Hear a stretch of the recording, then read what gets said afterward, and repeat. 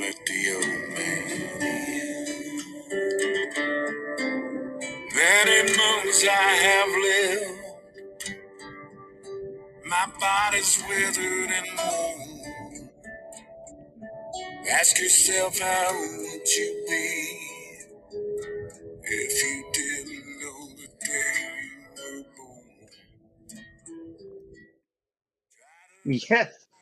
Yes, sir. And welcome to the Man on Second podcast on Real Voices of the Game Productions. I'm Joe Frisaro, joined by our co-host and producer, Dave D'Agostino. Our mission, as always, on the network is to raise the baseball IQs of our audience. We shall do so today with a good friend of ours and a friend of the show, AJ Ramos, former big league pitcher. AJ has graciously taken some time to be on the podcast for the second time, but several months ago, AJ has a lot going on. But before we bring in AJ, let's get Dave in here with some announcements. Dave, how you doing, buddy?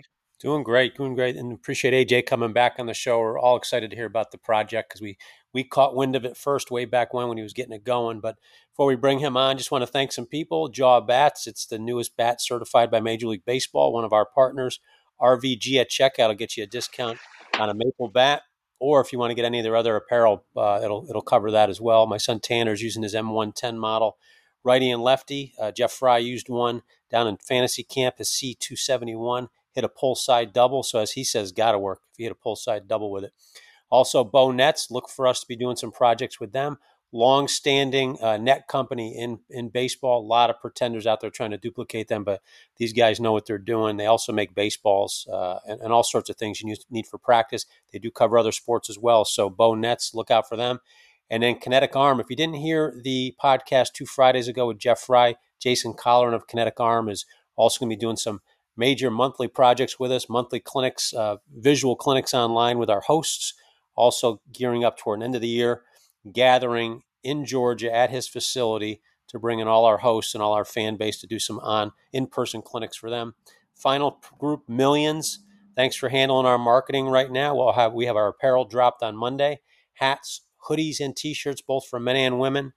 And then our experiences will be up next week. We went through the menu today where you can hire our host to send a message to a kid, a birthday wish, ask them a professional question about their vocation.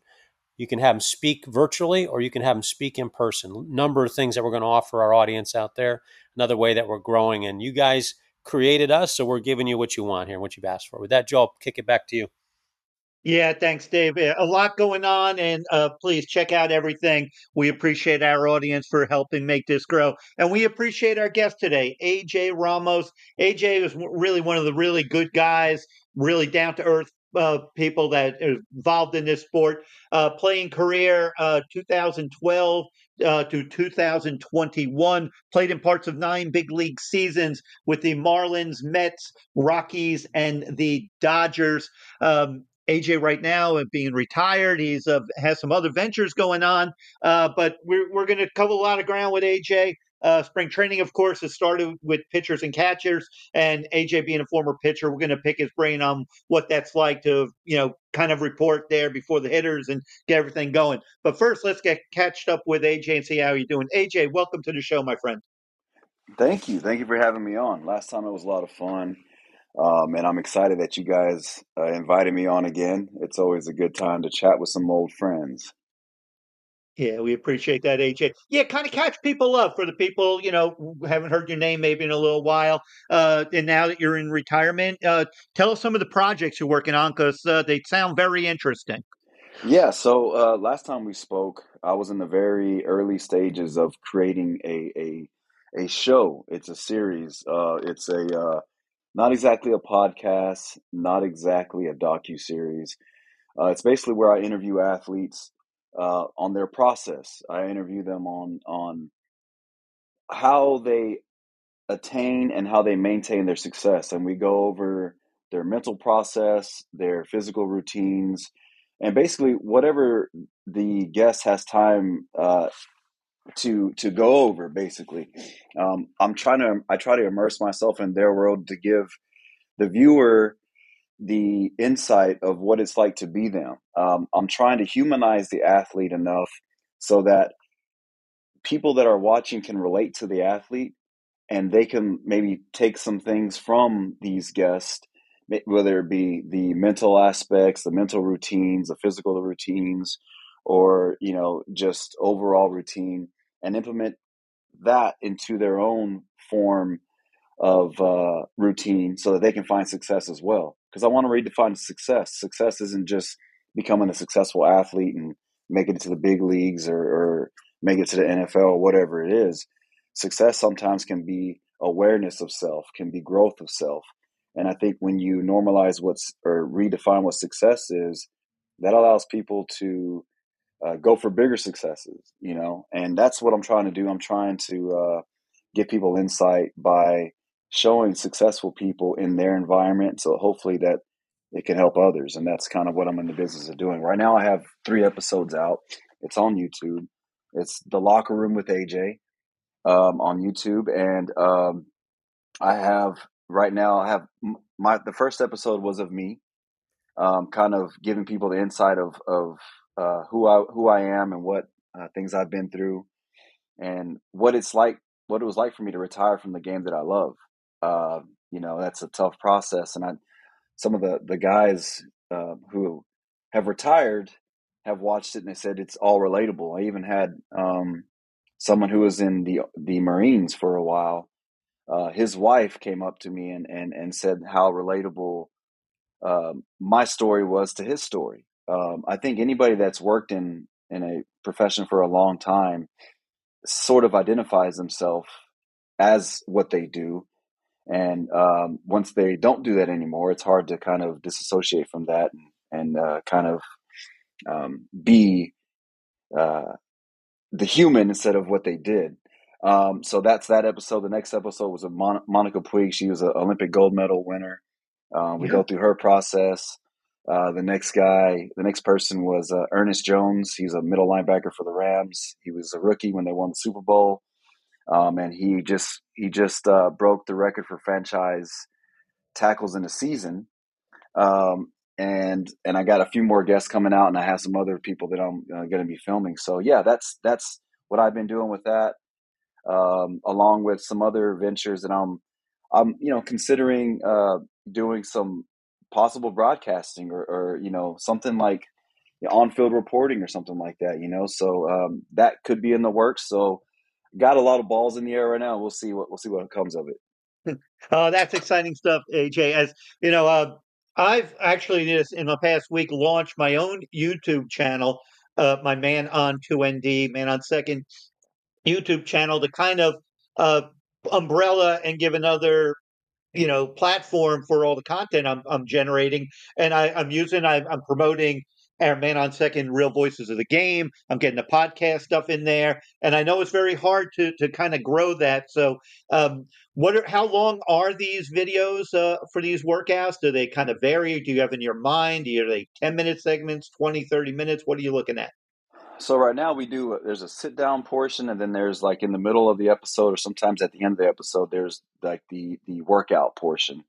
Um, that's just the format that we had for these past few episodes. In the future, it could be I could be golfing with somebody. I could it just kind of varies, but the length of it is around 35 minutes. And I'm still playing with the format. I'm still trying to figure out what works better, if I can be more concise with it, because I know a lot of people don't have a lot of time out there. So which is funny, because if you put together 10-minute videos, those will end up being watched consecutively, as opposed to 1 hour long video. Yeah. It's trying to find the right format, trying to lock that in. Again, I'm doing it with the knowledge that I have. I'm starting to reach out to other production companies and starting to pair with other production companies that actually do these type of things to help redefine and be more concise with the story that I'm telling, while also making it entertaining as well, more entertaining. So I'm still messing with the format a little bit, but the bones of it, I think, is there's something there. And I think the main thing for me is just giving people insight of what it takes to be successful, and then what it takes to maintain that success through different eyes of different people and of different sports and professions. AJ, in the few interviews you've done, I believe what you have, football player, tennis player, and I'm missing someone. Uh, but are you finding that commonality, regardless of the sport? Because I like what you talked about. I like the breakdown, the word success. I kind of tie that into like you hear the word process. You always hear all these coaches and players. Oh, I trust the process. Yeah. It's become a cliche, and no one really can define what the process is. And people just say, "Oh, we want success." Yet, unless there's something that leads to success, it's just a word. So, what are you kind of hearing as the answers you're hearing when you ask these questions? What is success to to these people? Yeah, I found that most people, it's for the people that I've interviewed so far, it's not what most people think. Like, oh, success is just making it to the like you're successful because you made it to the NFL. But that's yes, that is a version of success. But also success is also being able to effectively read a playbook and make play after play. Success is having a good practice. Success is making sure that you're taking care of your body the way it needs to be taken care of. Those are all small successes that lead up to the major success, which would be winning a Super Bowl or winning a gold medal. You know what I mean? I think if you only put success as winning a gold medal, then anything you ever do, unless you're winning a gold medal, is not going to be successful to you. So you have to build small little steps to the bigger success. But as you take a bit, if as you step up and accomplish one of those steps, that's a success as well. You're successful. You're being successful. If you learn from a failure, that is a success. That's successful. That's what success looks like. So it's a constant thing. It isn't just a set thing like this is success and that's the only thing that can be successful. Because if you do that, you will fail every time unless you complete that one thing. So if you break it up, if you break up success into smaller bites, you're going to be more successful. And those little successes are going to motivate you to achieve the bigger ones that just are going to come naturally. You know what I mean? And Yeah. the other big problem is when you make one thing a success. Once you complete that, then what? How do you maintain that? But if you've taken the steps, which are also successes, if you completed those and you get to that big point, then maintaining it is just completing more steps instead of being like. Because I saw some guys, man, when they were called up, they go out, they get 3 outs, they're sitting in the dugout, and some veteran guy's like, "Good job, rookie. You got to do that again tomorrow." And their face, some of these guys' faces are like, "Wait, I got to go through all that again tomorrow?" Like, and it's almost like a realization, like, "Wow, this is my job now. I got to deal with that pressure all the time now."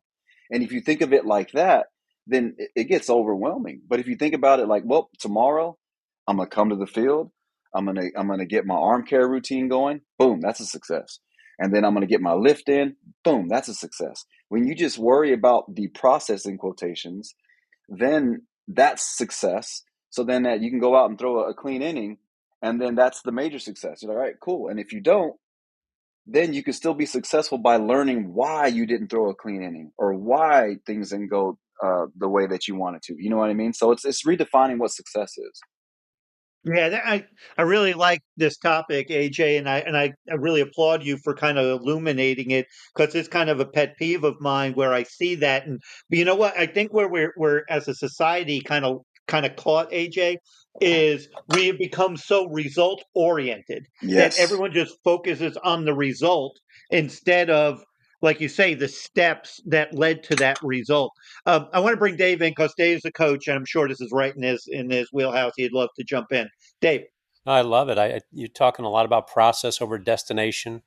The phrase "big time" or success, whatever people want to call it, it's a state of mind. It's a place in the heart, and I Hmm. like how you're presenting it to everybody. Now, if I know you did an episode, and I want people to go and watch it, so don't spoil all the punchlines to it. But in terms of you as a former professional major league reliever, and then now you as the adult removed from the process, what were successes to you? Just a couple of them when you were a major league pitcher, and then you now the adult beyond that. What messages would you have given yourself back then about how you maybe approached it perfectly? Who knows? But what are some things you've learned along the way that you may have changed? I think I was in the same category with everyone else. The only success that I felt was good enough was throwing a clean inning and throwing the perfect inning. My whole thing was trying to be too perfect. And I think when I was too rooted in trying to be perfect, that's whenever I tried too hard. That's wherever I got in that mode where I'd put myself in these situations, bases loaded time after time, and it took that mode to where I was competing for myself. And then once the bases got loaded, it was like, hey, if you do bad now, your team is going to suffer because of you. And once I got out of that, like, well, I gotta be perfect. I gotta throw this speed, and I gotta strike out this person, whatever. Once I got out of that mode, like, hey, do not lose this game for your team. That's when the best came out of me. That's when I was performing the way that I wanted to perform from the start. It took that pressure to get me out of the selfishness sometimes that I guess that I was in that I didn't realize. So what I would do is this, the message I would tell myself now is perfection doesn't exist. There is no such thing as perfection, because no matter how great you do, in that mindset of looking for perfection, you're always going to find something that you didn't do that you're like, I'm going to do that next time, or I can do that better. It's more being satisfied with being the best version that you can be that day. There was times where I wasn't throwing, the speed that I wanted to, or my slider wasn't breaking the way I wanted to break. And I tried over and over to make it break. And then it came to a point like, again, bases loaded. All right, hey, throw whatever you can throw to get out of this inning without losing the game for your team. So, and that was the other thing I tell myself is like, hey, throw with what you have today. Make that the best. Make that, that's what you have today, and make that work. Don't try to overdo it. And the times when I did do that, the times when I was out there and I was throwing maybe 89 to 91, when I was like, well, that's what I have today, those are my cleanest innings. Those are better than sometimes where I was throwing 94, 95, because, I was like, hey, this is what I got today. And I'm going to make it work no matter what, you know what I mean? So I think chasing that perfection is one of the things that got me hurt, really. I think, I was trying to, especially after surgery, I was a different version of myself, and I was constantly trying to be a version of myself that was better than I ever was. And that perfection drove me to, one, overwork, and then two, blow out again. Yeah. I work with a lot of young kids now, and one of the phrases I used to say to myself, I wish I could remember who said it to me. I'd give them credit for it, but since I can't, I'll take credit for it. But I would remind myself, hey, just do the next right thing right. That's the most perfect you're ever going to be. With the two shows you've done thus far, I do these shows and I love the content, but I also have a selfish part of it where I've got to split down the middle of my paper where I've taken notes on the show, but I'm learning things too. Every show I do with Joe, I learn something from Joe or the guest. What are a couple things, again, without spoiling the episodes, I want people to watch them. What are a couple tidbits that you've learned from your two guests thus far? Oh, yeah. Well, with Monica, it was one of the things that I learned with her is that when she won the gold medal, she said that she was in a state where she was just trying to have fun. And I think with that, I could never, it was hard for me to have fun while playing. I had to be in a state of like anger or just high energy. So the thing that I'm trying to get from Monica is, again, it's combating that perfectionism in me, which is have more fun with it, be more loose with things, like allow the process to come, because again, you're trying so hard to do things. You're it's like trying to throw a punch completely flexed. Like you're not going to be as fluid. You're not going to be as good doing something like that. So it's more about, being relaxed and allowing things to come to you, allow the game to come to surface to you instead of trying to dictate everything. And trying to be more like that is something that I've learned from Monica. And from Ernest, honestly, it gave me I saw a lot of myself in Ernest Jones. I feel like in that interview, I think that he didn't want to talk too much about things because he felt that he wasn't where he wanted to be just yet. You know what I mean? He had goals. He has goals still. He has things that he wants to accomplish.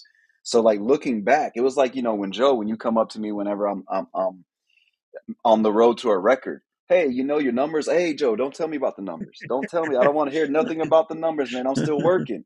I'm still working. I don't want to hear about any of that stuff. You know what I mean? So, Yeah. so it was kind of that kind of vibe of from Ernest because he's in the middle of it. He doesn't want to reminisce on things because he's working. So, it reminded me like, hey, let's get to work. Let's get to work on these things and reignited that old feeling of me of like, I got things that I want to accomplish, and it's time to go accomplish it. So it's more reminders that I learned from them because I relate it to both of them. Like, and it's wild. Like Joe, you mentioned it earlier. Like, have you been able to find commonality in these in people that you've talked to? And yes, every person that I've talked to. One of the episodes coming up is a guy that he does long distance water ski jumping. He has the world record for that. And a lot of his process and things that he's talking about, I'm like, man, I relate to that. So it's kind of cool talking to people from completely different sports, how you can relate the spirit of competition and competitiveness. Like there's so much intertwined that you can relate to.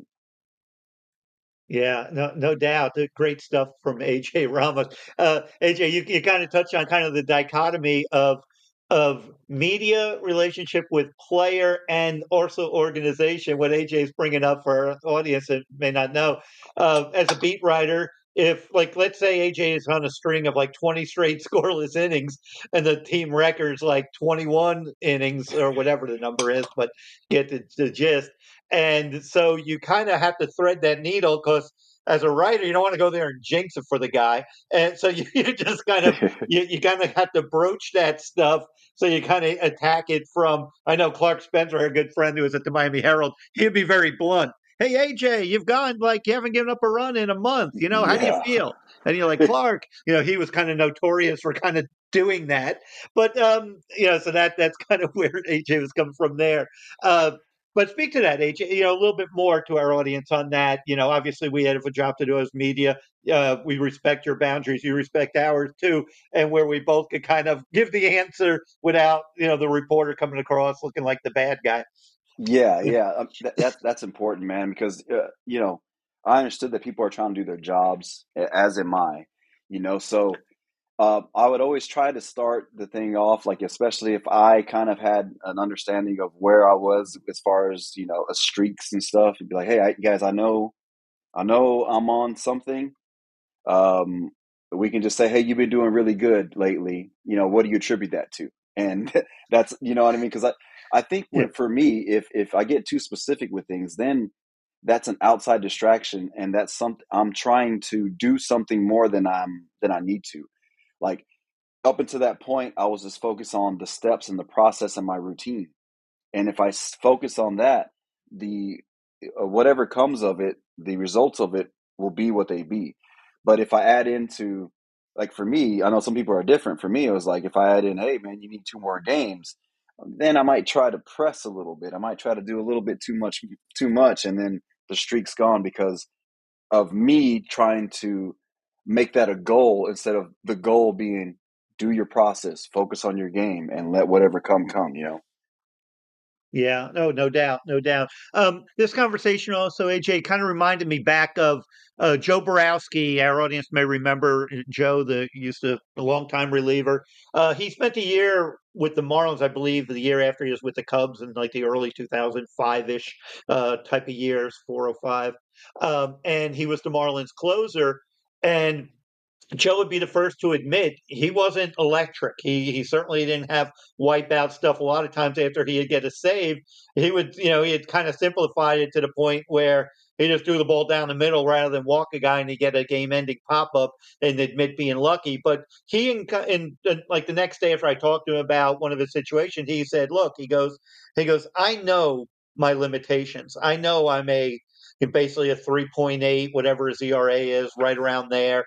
But why managers like me is I'm the same guy every day, good or bad. And the manager knows I'll take the ball if my arm's falling off, rather than a guy with electric stuff who is on an emotional roller coaster. And you've AJ, I'm sure you've seen a bunch of your former teammates or competitors against, where you see a guy, if he's doing great, he's the greatest guy in the world. If it ain't going so well, it's like he's a huge distraction. So kind of speak to the temperament. I think this gets to as kind of the broader theme of the mental aspect that you brought up. Kind of talk about those, especially in relieving, where you got to have good or bad, a very turn the page mentality, a short memory, because tomorrow could, you got to do the same thing and the result may change. Yeah, what I always say, or what I've been saying, is you have to you have to see everything or a lot of things as just information. And I think when you see it like that, um, you no longer are emotionally attached to a win or a loss. You're like, the information that came out right here was we lost because XYZ, instead of, I think sometimes when you say, oh, I lost the game for us, then you can possibly start labeling yourself as certain things, which some of these guys would do. Some of these guys would come off the mound and say their name, their full name, like, oh, AJ, you suck. I can't believe you. Oh, they're talking to themselves, speaking to themselves like that out loud, not just in their head. So I can't imagine what they're saying in their head.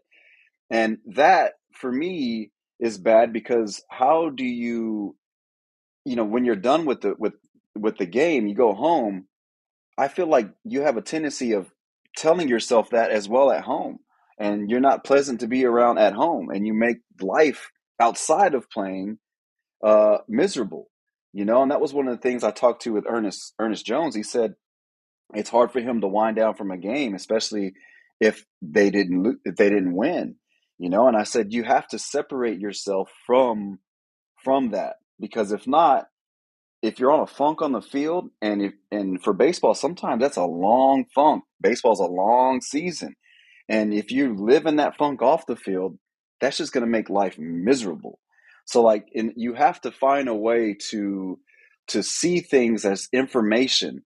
And if you see it as information, then you can change some of the information to get the more favorable information that you want, which is a win or a clean inning or a clean delivery or whatever it is. And then um, same thing with even hecklers. I was at the Waste Management golf tournament last week, and I forgot who it was who was golfing, but there was some guys that were really tearing into him, because in the Waste Management you can talk to their backswings, you can do all that. It's Yeah. wild. Um, and one of the guys I was with was like, "Man, I can't believe I can't understand how he doesn't turn around and say something back to him." And I was like, because I was like, what? Think about this. Do you say something to the birds when they're chirping? Do you say something to the car that's driving by? Do you say something to the wind that's blowing? Like, they said no. I'm like, well, because what? Why? Because those are noises, right? So what those people are doing over there is just making noise. So you have to see them as just another noise. And if they're just another noise, then what they're saying holds. It doesn't hurt you. It doesn't invoke a emotion out of you, because they're just making noise. They're like a bird. You know what I mean? So being Yeah. able to look at some of those things that way, I think, help you deal with the wins and losses and the ups and downs of the season, to then still be able to complete your process and alter it whenever you need to, based off of the information that is being presented to you in the game. No, that's awesome and very interesting and excellent points. And AJ, I'm thinking about last year, the Marlins. They had David Robertson. They brought him in for the second half run, and David obviously has had a very distinguished career. But he's getting older, and this stuff isn't as strong as it was during his glory days with the Yankees. And he was going through a rough patch, and he gives up, let's say he blew like two saves in a row, whatever, gives up the home run, and the media, and this is where a lot of the writers now are a little bit younger, not as experienced in the game, and they're trying to be, as and Robertson's being, accountable. He's standing there, and they're trying to frame the question, which is from a media standpoint, how to get the best answer, without being necessarily confrontational after somebody just gives up the game. But they kind of throw it out there. Was it a lack of execution? Did you miss your spot? And the thing that caught me on this particular interview was that was the question. And David goes, no, it wasn't a lack of execution. I executed the pitch I wanted to do. Tip your hat to the hitter, because these are major league hitters. And I got beaten by a guy who put a great swing on the pitch I wanted to throw in the area I wanted to throw it. Mm. And I think that, and so that comes out and it goes on social media, which naturally the public perceives as this guy's just being a douche to the people and the reporters and what an idiot he is. And I'm like, no Mm. one's really wrong. The reporters have to ask their job. Robertson gives the answer, and I could relate to his answer because, like, speak to that where you could execute your pitch and get beat. It's part of the sport, and I think that as we get more and more analytically driven and kind of indoctrinate the fan base with that knowledge, they kind of lose track of that because they just see the absolute number. They just see black and white. They see no gray. And Right. so just kind of speak to that where you could execute every pitch you wanted to and still the result doesn't come out the way in your mind or on paper it should have. Yeah, those are the times where I was able to flush a game faster than any because I executed my pitch. Um, the guy just beat me. I mean, there's times where it's so wild. Like you can throw it right down the middle and pop, and there's a pop up, or you can hit your spot low and away with that slider that breaks exactly the way you want it, and it's after an inside fastball that like backed him off the plate. Like you have him set up perfectly. You throw that slider, the guy just stays back just a little bit, backspins one out to right field. You know what I mean? And those are the ones where I'm like, wow, I'm actually like impressed. You know what I mean? I'm like, man, that was a damn good hit. Now the fans gonna see that, like, I can't believe you messed up my parlay, like, something Yeah. like that. You know what I mean? Something like that. They're mad for whatever reason. They're entitled to that. That's fine. So, like you said, all can be true. They asked the question, he answered it. You know, the way he felt was right because that was his experience, and the fans can react the way they want to react. Oh, he's a douche, he's whatever, whatever. I mean, that's their opinion. Um, that's where you have to see that as just noise, to some degree, But yeah, man, I think it's tough because sometimes you do all the things right and you still lose, and sometimes you do a lot wrong and somehow you sneak out of there with a win. You know what I mean? I think people always want to talk about something, or people always want to bring up something it's kind of fun, I guess, to them when it's not pertaining to them. So it's easy to criticize, and it's easy to label somebody as something. It just based off of one answer that was given. You know what I mean? No, no doubt. Yeah, and when you're around the game enough, you see that, and obviously the reliever is the offensive lineman that gives up the sack. The really Yeah.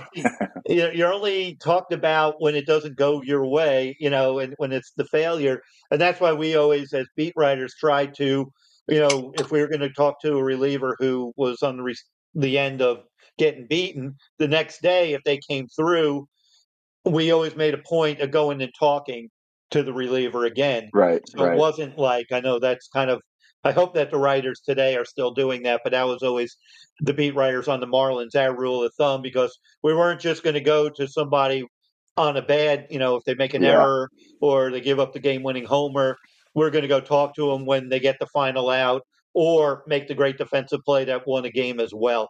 That Right. was just kind of how, from the media standpoint, because we felt that was important for you to look at us and say, "Hey, look, he's covering it fair. Joe's doing his job. He's not just here butchering us, and he's there, trying to do the job." And I feel that's important. I think you guys respect that too from us, right? Oh, for sure, for sure. I mean, that makes us like more open to more interviews because it's like, well, this guy just calling it like it is, man, and that's important.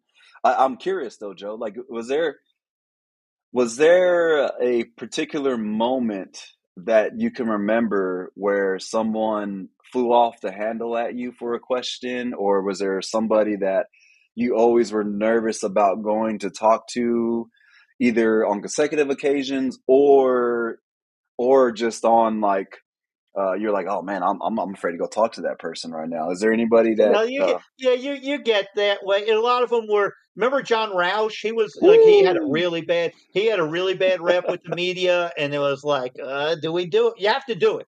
You Yeah, can't just not because you lose respect, So, but for the most part, he was good. There were I don't really want to mention his name, but yeah, there was yeah. because I don't want to draw attention to it, but he was basically a bench player who I just had a moment with and never really went back to him. Mm, It just didn't work. It wasn't going to be a good look because you didn't really want to, because players turn around and say, "Hey, this guy's an idiot. Don't talk to him." yeah. So you always tried. I always try to be a fair broker, and because a lot of times you'll hear, "Oh, you'll like this guy," or "You won't like this guy." I always wanted to make my own opinion and always try to be fair. If they didn't want to talk, they didn't want to talk. You get a little frustrated at some that were only talking when they won, and like, and Yeah. even, and then would just not talk. And it's like, come on, because the problem is and this is an interesting topic too. If we want to get to beat writer relationship with team, if the players themselves aren't talking, then their teammates are doing the talking for them. And Mm. that puts the teammate in a bad spot. So, it gets really hard in rebuild years.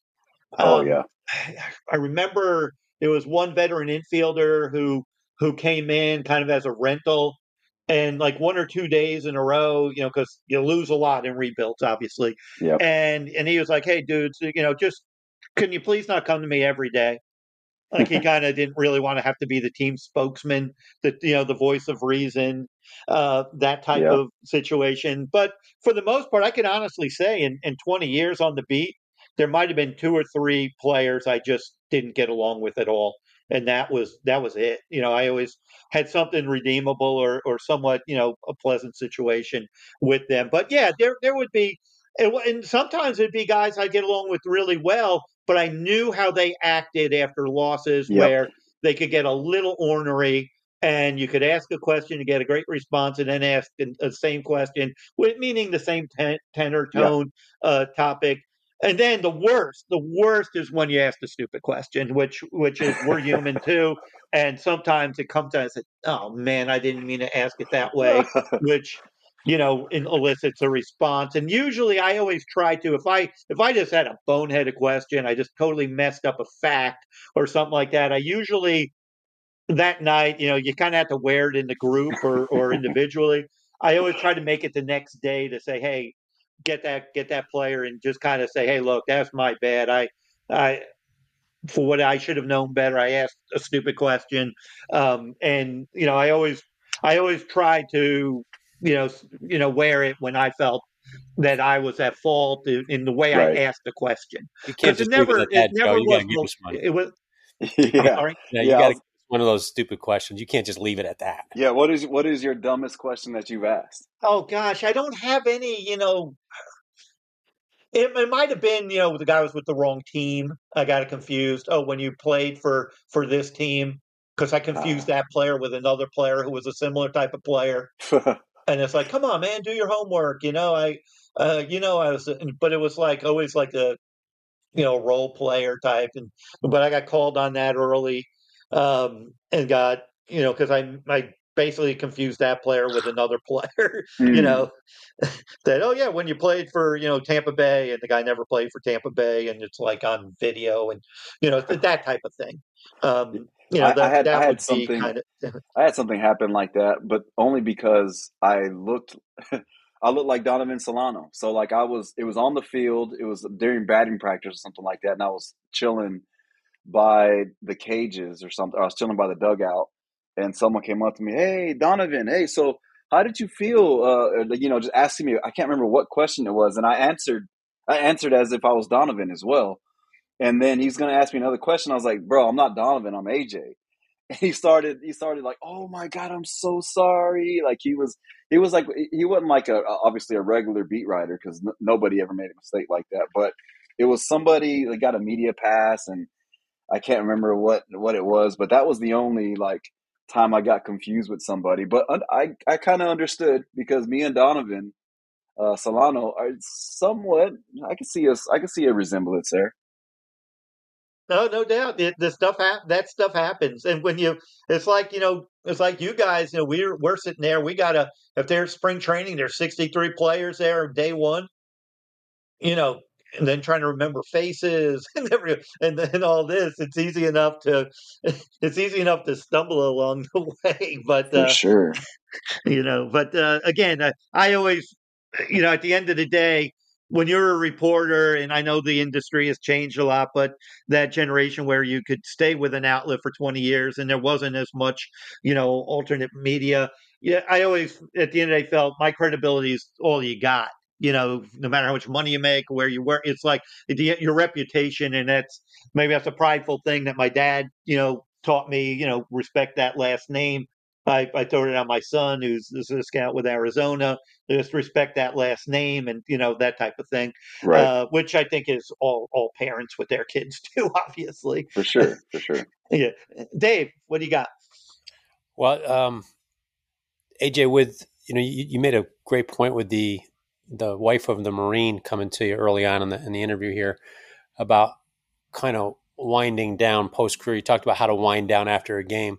What's some of the things you've learned personally, but some of the things you've pulled out from not just interviews, but people like the wife of the Marine about how to wind down into life now? Because boy, athletes have that state of mind. No matter what career you're in, you gear up. It becomes who you are instead of what you do. What's some advice you can give to some of our audience members about how to wind down and move into that next phase of your life? Give yourself some space. Give yourself some grace. One of the things I was really good at on the mound was not showing emotion until after the play was done. I felt like I had a good poker face. I didn't let people know I was nervous. I try to adapt a mindset of, again, not allowing myself um, to take a loss off the field and like kind of washing it down and processing it or whatever. So when I got done playing, um, it was hard for me to allow myself to feel emotions, because for me anyway, when I was closing, if I felt too pumped up, if I felt too nervous, if I felt too anxious or whatever, if I felt too much of anything, that was gonna mess up my play. So I associated emotions with bad, like don't feel those things. So when I was done playing, and I had no outlet to transmute those emotions to a pitch or to a workout, it was hard for me to feel. It was hard for me to especially those quotations negative emotions. So what I would say to people is, that have maybe something similar to that, is allow yourself and don't judge yourself for feeling a certain way. Let that emotion process, and kind of find the source of it all. Where's Um, that I come from? I'm sorry. Where's that come from? You said you prided yourself on not showing emotion, and emotion was bad. Where'd you learn that from? Well, I learned it from just when I felt a certain way, too much of something on the mound. When I felt too confident, when I felt way too confident, I usually tried to make I thought it was in the bag. I thought I was like, oh, I'm gonna breeze through this outing, and then boom, something would happen. Or I felt too angry. Oh man, I'm gonna throw the ball hard today. Bad, or every time I felt too much of something, it really messed up my play. So I associated that with, no, don't do that. Be even kill, no matter what. Bases loaded, or I give up a hit, or there's an error. Because again, like I see some people get really mad at someone making an error, and then that alters the way they pitch in a negative way. And I see too many people, celebrate their first strikeout and then give up a couple bombs. It's like, anything that takes you out of the zone is extra energy that is taking away from your focus of what you need to do. So that's kind of where I learned it from watching other people, from my own experiences. So that's good to a certain extent, is emotional regulation, but I overdid it. You know what I mean? I over regulated my emotions to the point to where I didn't allow myself to feel those.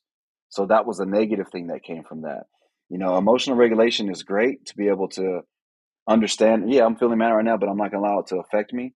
But for me, it was like, oh, I feel nope, I don't feel angry. I don't feel anything. You know what I mean? And that kind of gravitated off the field. So it was tough for me um, to deal with those emotions when I was done with it all.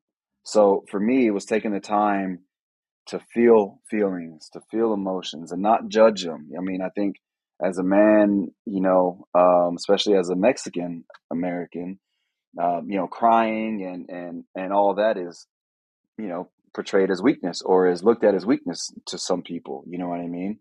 So not judging myself for the way I'm feeling, not and giving myself space for that, and then allowing to process all those emotions, I think was important to me when I was done playing, and then starting to get to a point where I can analyze, all right, what things that made me successful in baseball can make me successful in other areas, and what are the other things that I need to maybe uh, axe or put away for now that aren't going to help me off the field. You know what I mean? So um, when you get to a place where you can analyze things without so much emotion attached to it, I think that's whenever you can really take what you learn and what got you successful in one area and bring that and implement it into other areas of life. And I could only do that by allowing myself to feel my feelings again and learn from them, really. Yeah, it's great advice. It's another form of the noise you mentioned early on. It's how to Yeah. classify it as information. I like that. Joe, I'll turn it back to you. Yeah, AJ, just kind of on the emotional thing. I would like to get your opinion on the whole Travis Kelsey, Andy Reid, that Oh. little blowing off some steam, which um, to me crossed the line with basically being in his face and bumping him, but also that's the Super Bowl, and how did you kind of read that as a former player? I was a little embarrassed. I got secondhand embarrassment because I don't think that's in Kelsey's nature to do that, and it kind of put Andy Reid in a weird position. I don't know. Again, it's just from a completely, I don't know either of them. But it seemed like, Andy Reid, his hands are tied there. He can't discipline him. He can't show anything. He has to kind of take that on the chin because that's one of his best players. So it just put everybody in a weird position. And I'm sure I haven't heard any interviews from it. I want to go back and watch. I don't think he's spoken out about it, but I'm sure Kelsey is pretty embarrassed by that because again, I don't know what it's got to take crazy emotion. It's got crazy. Football is very high intensity, and you have to play with so much testosterone and energy that I guess those things happen often in football, but maybe not with the head coach. So yeah, it's. I'm interested to hear what came of that, but I got secondhand embarrassment from that. Yeah, Dave, on that. Oh, I agree. I thought he crossed the line. I put it up on Facebook because I probably got 400 to 500 questions pertaining to that because I do a question of the day, AJ, for our audience, and rather than answer the question, I put it back out there because people were messaging me privately. I said, "What's the audience here?" Oh, it was one of the most engaging debates back and forth where people were getting angry about the disagreement. And my personal opinion, I thought he put Andy Reid in a bad spot because he put Andy Reid in a position where he had to decide between a player and the team. Yep. And I don't think you ever want to do that with a head coach because that decision's made a long time ago. It's the team. would like to gather that Andy Reid has a better idea about his team culture than I do. So I'm sure he weighed that when he made that decision, long-term, short-term effects. But, he was asked after the game. He made a joke about it a little bit. I thought Andy Reid handled himself with total class regarding it. I'm sure he had to sit down with that guy that day or the next day about, hey, we're not going to pull that BS anymore. But Kelsey's brother spoke out. They have a podcast together. He called him out on it. Said, you crossed the line, brother. Yeah, I think he said unacceptable, I think Yeah. was the word. Yeah. Yeah. That's not good. Yeah. And then Michael Irvin was asked about a lot of the football guys. I was curious to see if they would say, because I get it too. I mean, I didn't play football, and they've got to get themselves in an insane state of mind Whew. to make what they do out there seem normal. It's a Yeah. collision. So again, it's hard for me to judge. Yeah, but someone said, well, it's the biggest moment. It's the Super Bowl. In those biggest moments, that's where you got to be at your best. This thing you talked about, the noise, that's also noise. I was looking for a teammate, and I think somebody grabbed him, but to grab him and put him back down and just say, Yeah. not here, not now. I don't like that the cameras are that close, to be honest with you. Yeah. Yeah. Well, I mean, so like you said, it's the biggest game. It's the biggest moment. This is where your composure has to take over. You know what I mean? Like, you don't ever want to be out of control.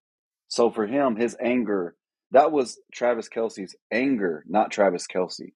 That Yeah. was Travis Kelce's frustration, not Travis Kelce.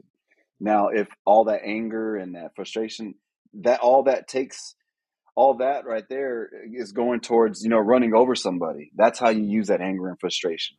Yeah. You know what I mean? Controlled anger, yeah, and he was out of control. You know what I mean? And that's where I'll say, I stand on that. He was out of control in that moment. Now, the circumstances that led to that, understandable to certain degrees and this and that, but he's a pro. He's been in Super Bowls before. He's conducted himself before, and that was out of character, and it was a moment of weakness for him, meaning he wasn't able to control that anger or frustration or whatever was leading to that. So yeah, it was not him, it was the emotion to that. You know Yeah. what I mean? So that's where I stand on that. People tried to tell me, they used, and again, it's people have their opinions. That's what social media is about now, I guess. But they tried to classify that as, well, it's just a next level of competitiveness. And I said, I see it as just the opposite. I saw it as a moment of weakness, a moment of lack of self-awareness, a moment where they totally lost their competitive edge, at which point, as a head coach, say, you're not even aware enough now to know, because it was an accidental bump. I said, whether it was on purpose or accidental, he was so out of control that he didn't have spatial awareness or mental awareness or both. He can't go into a game like that. He Right. can't. Yeah. So Well, at I least think in it the touches immediate. on Dave. I think it touched on the word that AJ gave the example himself when AJ said he was trying to overthrow and when got out of his own selfishness. That was a moment of selfishness. Right. I agree. Where the player, yeah, these are fascinating topics. We could go in a lot of different directions here, but we're getting pressed for time. Any last things for Dave for AJ? Yeah, I think AJ interviewed us on this one. He flipped it around. That's easy. Yeah, this is a fascinating one. I Yeah, enjoyed this one. that's like the Jedi Yeah. mind trick he just pulled on us. We Hey, I'm curious. that's a sign of being smart. I think I loved it. The your show now. How often will it be out? How do people find it? Give us that. Yeah, you go on YouTube, The Locker Room with AJ. I'm trying to do it monthly. I'm still trying to, get more consistent with it. We have a couple more episodes being edited. We have a few more ready to be filmed. So yeah, it's growing. It's going to be evolving. So I think it all for the better. We want to try to listen to comments. If you have any comments, if anybody out there watches it and say, "Hell, we want to hear more of this. We want to see more of X, Y, Z." We want to cater that so that people get what they want out of it. You know what I mean? So definitely growing and learning. So it's on YouTube, at The Locker Room with AJ, and it'll be monthly. And we got some more projects coming up, and it's going to be good. So I'm excited about it. I love it, Joe. How about your YouTube channel? How can we find Yeah, that? like I said, just it's the man on second, man on two ND, or just type in my name as well and help find it. I'm populating it.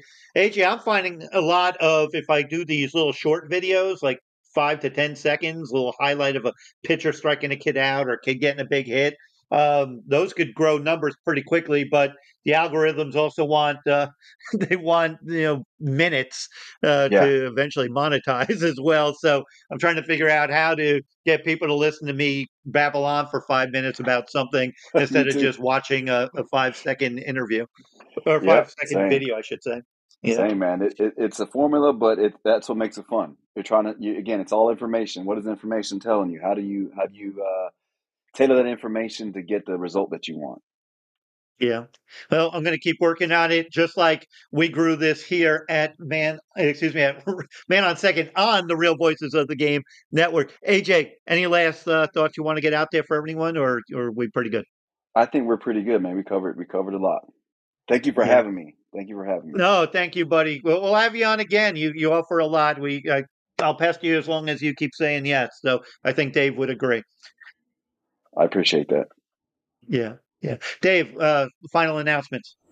Yeah, just we mentioned our friends out there. Make sure we support Jaw Bats, RVG at checkout, get you a discount. Great maple made bats, bow nets, and kinetic arm. Let's look out for them. And again, I encourage people to go back and listen to the podcast where we had Jason Colleran on from Kinetic Arm. I think it could solve a lot of our pitching issues out there that we talk about on this network. That sounds like interesting stuff. Again, thank you to AJ Ramos. Check him out at the locker room with what's it again? What's it? Locker room The with AJ. Yeah, locker room with AJ. The locker room with AJ. Check that out. Check out all the shows here on Real Voices of the Game. We're growing fast. We're coming at you. Spring training has started. The games are going to be before we know it, and we're going to be diving in deep and doing a great job covering a lot of different aspects. Again, fun time here. Thanks to everybody. Thanks for tuning in and listening. Joe Frisaro, man on second, and we are out of here. And stay close to your friends.